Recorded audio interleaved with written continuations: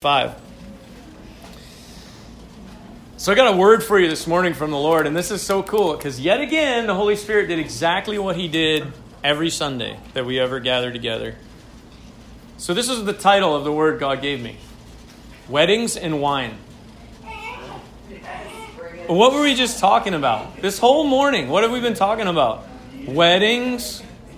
It's an anniversary wedding. It's a ministries or wedding. Like, we're all wedded together. Like, we're wedded to Jesus. Like, the Holy Spirit said this to me about this move of God. This move of God that we're living in is about a wedding.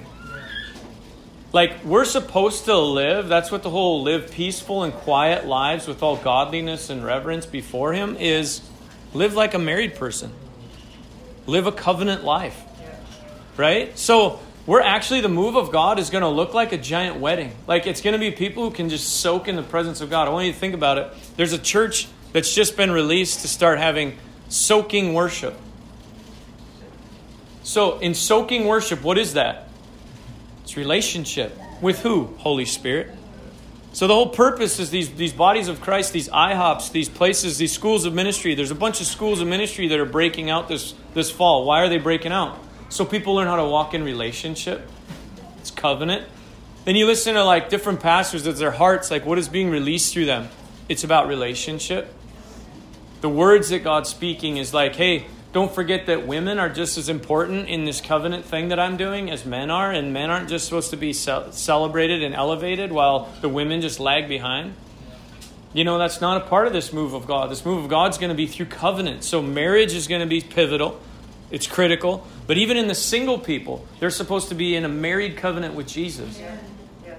It's a covenant with Him. So that's the title of the message today. So I've never seen this before. I want to release something that I feel the Holy Spirit gave me. So some of you may have seen this, and that's cool because I'm going to repeat it to you. So weddings and wine. My heart cannot move off of grace. That's what God said to me. He said, Justin, I don't want you to ever move off of my grace. So I can't. I'll never go back to law. I'll never go back to the rules. I'll never go backwards in my walk with Jesus. And so He's going to hold me there. He's going to give me the grace to stay in grace. So I had a meeting with these guys this weekend, and they were asking, like, how do we do accountability? I want to share this with you because I felt like the Holy Spirit said it through me. How do you hold each other accountable? Here's how the church has learned how to hold each other accountable. Here's the rules under which you will walk to avoid the things you've been trying to avoid. And I'm going to ask you questions about the rules you're following. And if you answer me in the wrong context, then we'll know we got to go after this thing. Do you know what I've just done in accountability? I've given power to sin, and now he has to spend the week trying to figure out how to not break a rule in his life, concerned with the question I'm going to ask and the condemnation he's going to feel, totally outside of the grace of Jesus Christ. And we call it in the church accountability. So here's what it looks like to me, and this is just something I shared with these guys, because their hearts were hungry. They were like, we want to be transparent. We want to be open. We don't want the body of Christ to be secretive and hiding and struggling and not free to follow Jesus and live for Him. And then what came out of me was, get together with each other and ask each other what you believe.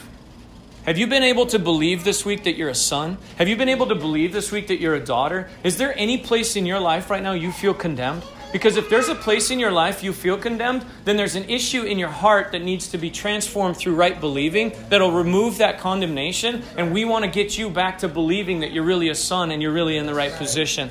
You're really a daughter and you're really in the right position. So I've come here today to be your accountability partner on the reality and the revelation of grace. Do you get that? It's the whole opposite side of like, oh, you're struggling with that? Well, let's talk about that. Let's focus on that. Let's pay attention to that. And that's why church services and small groups become this wallowing in the mire. I'm a wretched sinner because I've had all this struggle and trouble and trial. And Jesus is like, no, that was on the cross 2,000 years ago. 100% paid for. Not 99% with you needing to put in 1%. 100% I paid for it. So that's how He has moved in my heart to say, Justin, hold each other to a position of my grace. And now all of a sudden you're empowering somebody you're talking to. Rather, they're not coming to the meeting going, man, I wonder, I'm going to have to answer some questions. This is going to be a tough meeting. They're going to the meeting going, I love meeting with this dude because he reminds me of who I am in Christ. And I can't wait to get there because I want to be more of who Christ says I am.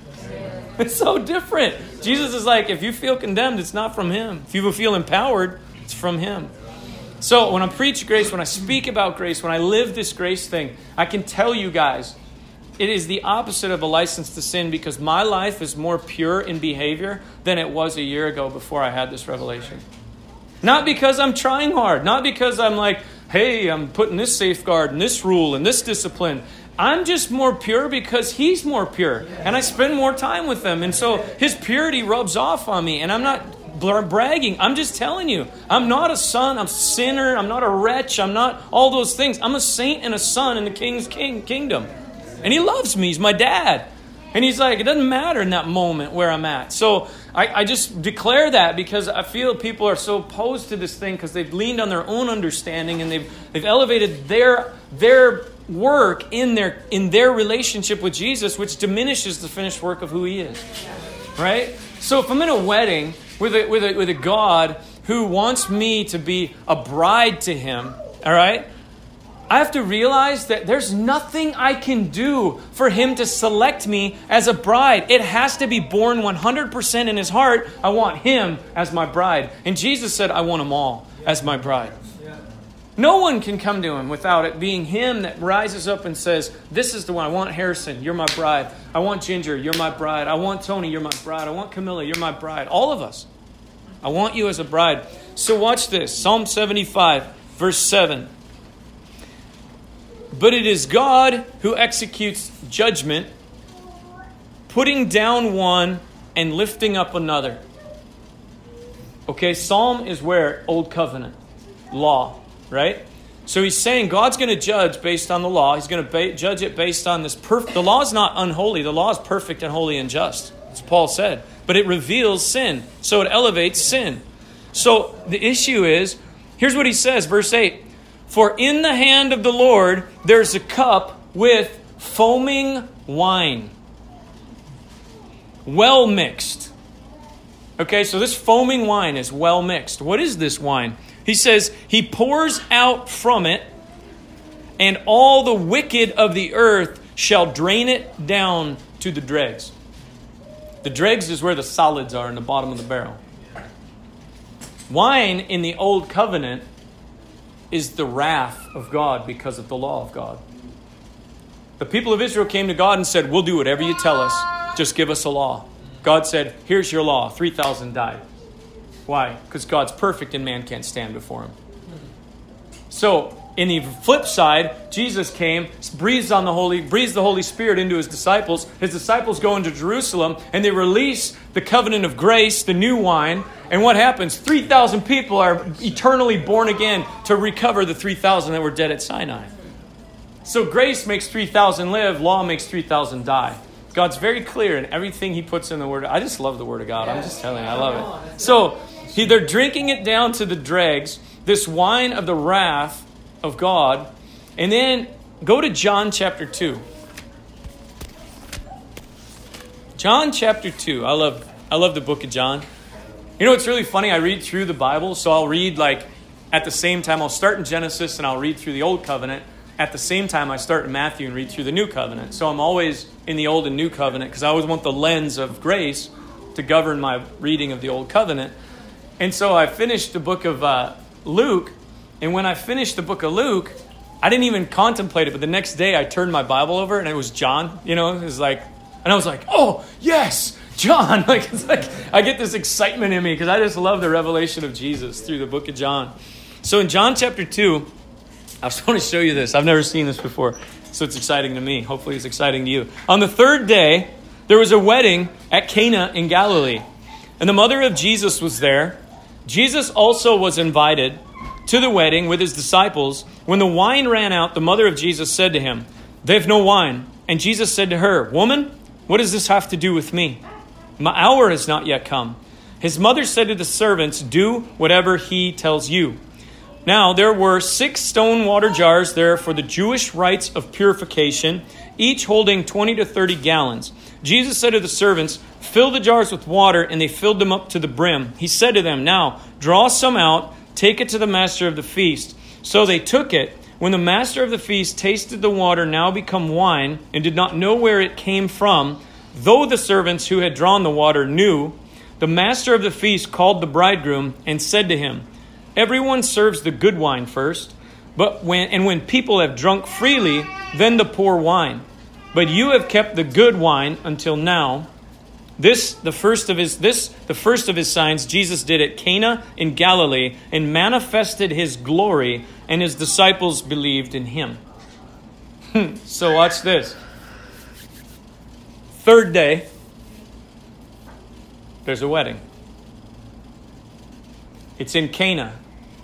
The word Cana means reed. So the third day, there's a wedding in the place called Reed. The mother of Jesus, Yeshua, is there at the wedding. Okay? I'm just pointing out some things you guys see. It's obvious. The wine runs out. Okay? But the mother of Jesus is there.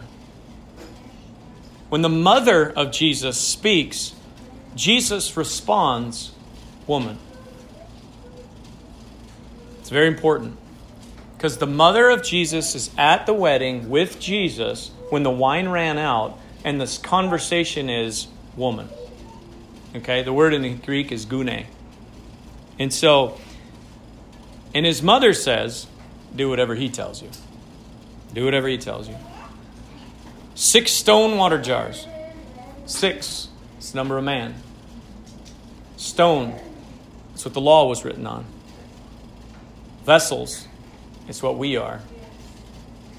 Water is poured into the stone vessels, which gets drawn out and is actually wine. What's drawn out is taken to, on the third day, the master of the feast. The master of the feast is the father of the bride. So on the third day, when the wine is taken to the master of the feast, being the father of the bride, do you hear where I'm going with this?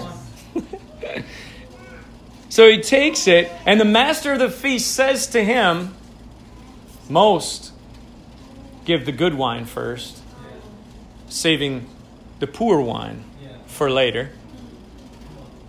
Psalm 75 verse 8 says, it's the wine of foaming the wrath of God. The foaming cup of the wrath of God. The disciples come to Jesus and say, we want to be at your right and your left hand. He says to them, can you drink the cup I'm about to drink? Can you drink the wine I'm about to drink from Psalm 75 verse 8? Can you drink the wine I'm about to drink from Isaiah 52? Can you drink the wine I'm about to drink from Isaiah chapter 64? Can you drink this wine?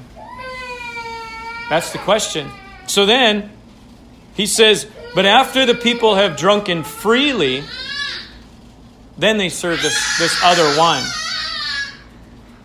And this is what it says. This is the first of the signs that Jesus did at Cana in Galilee, the place of the reed. So watch this. The third day wedding, Jesus knows the scriptures of Isaiah 42, verses 1 through 3, which says, a bruised reed I will not break, and a smoldering wick I'll not snuff out. So he's in the place of the reed. Jesus is living, and this is what Dave's word was so critical. What was the answer? Jesus says, look at me. Yeah. Look at me. See, we read scripture sometimes, and I read scripture sometimes, and I look at the story, and I forget to look at him. That's right. And I'm looking at him now in this story, and I'm seeing that Jesus is making a prophetic act of the purpose for which he came and lived on planet Earth. It's not just a wedding in Cana. It's not just that he came to do a sign and a wonder. Jesus came here, and this is what he says. He says, I'm a reed who's bruised. I'm going to be bruised, but I will not be broken. So in this wedding in Cana, I will make a declaration by my life of what I came for, the purpose I came for. So he says, pour the water into the jars. When Jesus was crucified and they punctured his side, what came out? Water. And who did it purify? His death purified the sons of man for all time, for everyone who would believe. Jesus' death was pouring the rites of purification out upon humanity when his side was pierced and water rushed out. It was being poured into, that's why it's 6 stone jars. That's why it was poured out into those 6 jars. So think about it. So Jesus is on the cross and he's purifying man through his death. Water's flowing out. This purity and cleansing is taking place. On the 3rd day, where does Jesus go? Presents himself to the Father. Mary, don't touch me. I've not yet ascended to the Father. The wine of grace hasn't yet gone to heaven. So don't touch me until I go, because I have to go there in the glory of who I am. Do you see that? Yeah. So Jesus on the cross is fulfilling the wedding at Cana. The wedding feast of the Lamb, though there's going to be a point in time that we have an actual feast. Think about this. The wedding feast really took place at the cross. That was the wedding of the realities of the kingdom of God being released on planet Earth. It was not a wedding to look forward to. We are married in this kingdom place with God now. So the wedding is a now thing, not a later thing. There is going to be an actual wedding, but Jesus said at this place, I'm going to be the one who is the bridegroom, and my bride can come to me because of the wedding and the wine of grace. So usually the good wine is first, not in the kingdom. The poor wine was the wine of God's wrath. It was a worse covenant. If it was a sufficient covenant, we would have not needed the covenant of grace. That's what the Bible says in Hebrews chapter 3. Because it was lacking, we had to have Jesus, or we could never have the wine of grace. We could never have relationship. We never could have oneness with Him. So what did God do? He didn't serve the good wine first, only to give you the bad wine in the end of the time. He served the bad wine first to let you know that the good wine is what is to come. So that's what we have, is the wine of the grace of God in our generation. So I think about it this way. I think not only on the cross was this wedding at Cana manifested, but then Jesus, after being resurrected, comes back to His disciples. And what does He do? He breathes on them to fill them with the Holy Spirit. And it wasn't until He filled the jars of clay with the Spirit of God that any wine could come out of them. Because the only thing that came out of them up until that time was failure, missing the mark, sin, denial of Christ. Their minds couldn't even conceive the Scriptures. They couldn't even understand what Jesus was saying to them. They had no clue what was going on because they were natural men. Natural men, like stone jars. So when He pours the water of the Spirit into His disciples, what happens? 3,000 people are saved after Pentecost. The Spirit is poured out, and every one of the disciples went into the uttermost parts of the world and moved the kingdom of God with the what? The wine of the grace of the Lord Jesus Christ. Not through following rules and good behavior. It was the wine of the grace of the Lord Jesus Christ. So it's right believing that caused a revolution to go across the entire world. And that's what God was saying to me about this wedding and wine. Is He's saying this. We are moving in a move of the Holy Spirit that is going to be saturated by the presence of the Holy Spirit. But here's what people want in revival. They want the excitement, the power, the big meetings. They want the huge numbers coming forward. They want to see the manifestation of God in the planet Earth. And it was the same thing that the people got caught in when the days when Jesus was on the planet. And they said, do a sign for us. It's what Herod got caught in. Jesus comes and stands before him, and Herod's like, do a sign for me and show me who you really are. Yeah.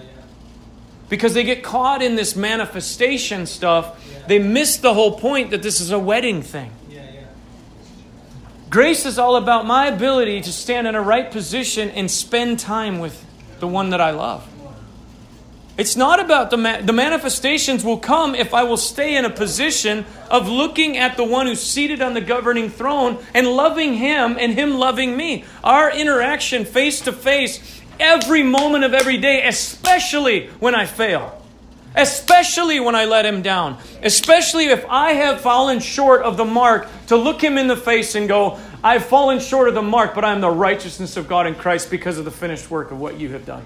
So right here and right now, we're face to face like we've always been face to face, regardless that my behavior was lagging behind.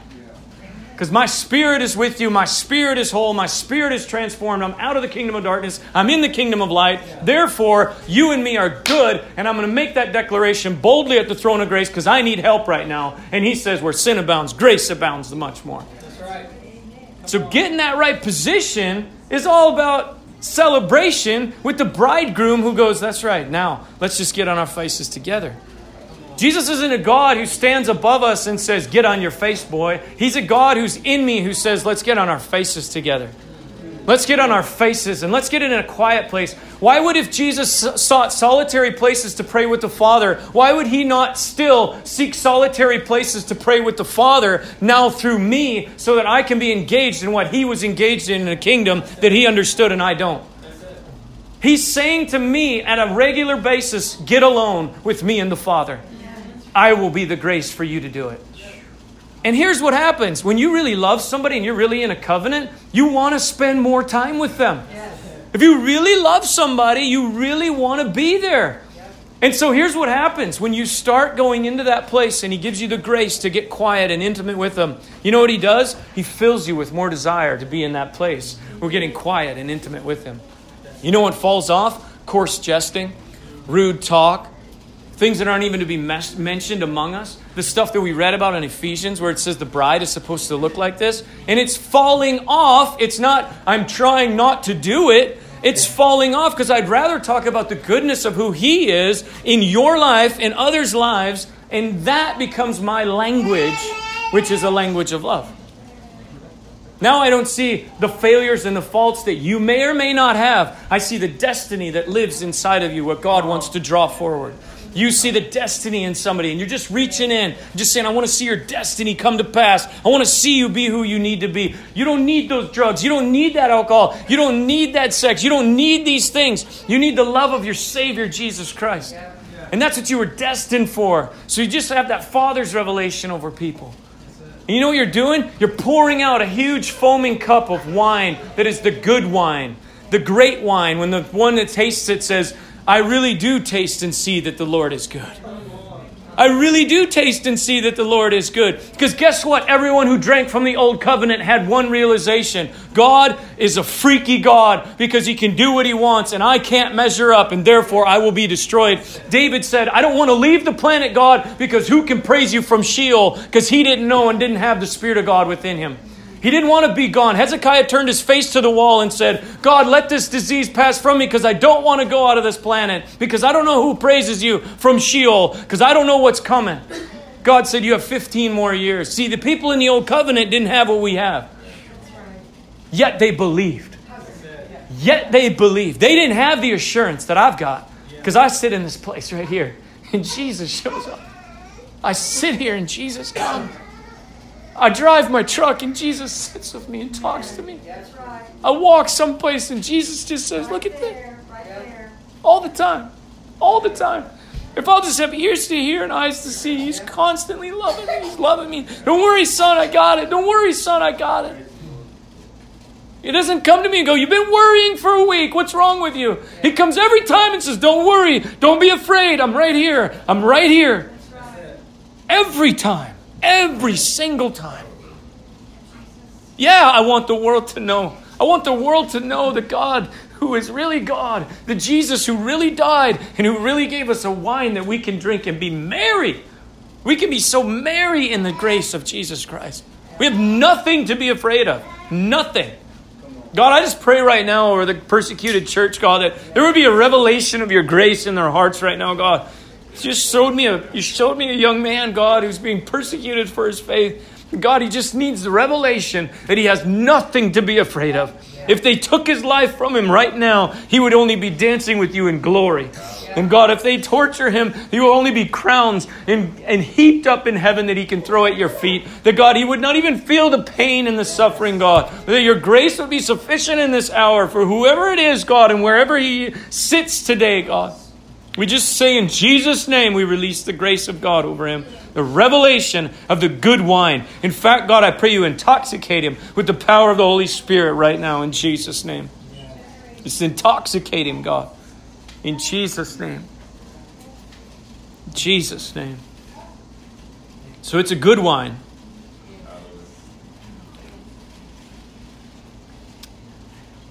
And Jesus, this is so cool to me. Because God is a God who says whatever has been will be again. Whatever has been will be again. So the wedding at Cana was the start of Jesus' ministry. The wedding at Calvary was the completion of Jesus' ministry. It was a wedding. You know, if we can see what God sees, it pleased God to crush his son on the cross because he was gaining love relationship with a bride. So here's why Jesus did not respond, "Mother, what does this have to do with me?" He responded, "Woman," because that word is often used for wife. What he was really saying is he's saying, "My bride," which his mother would be in the bride.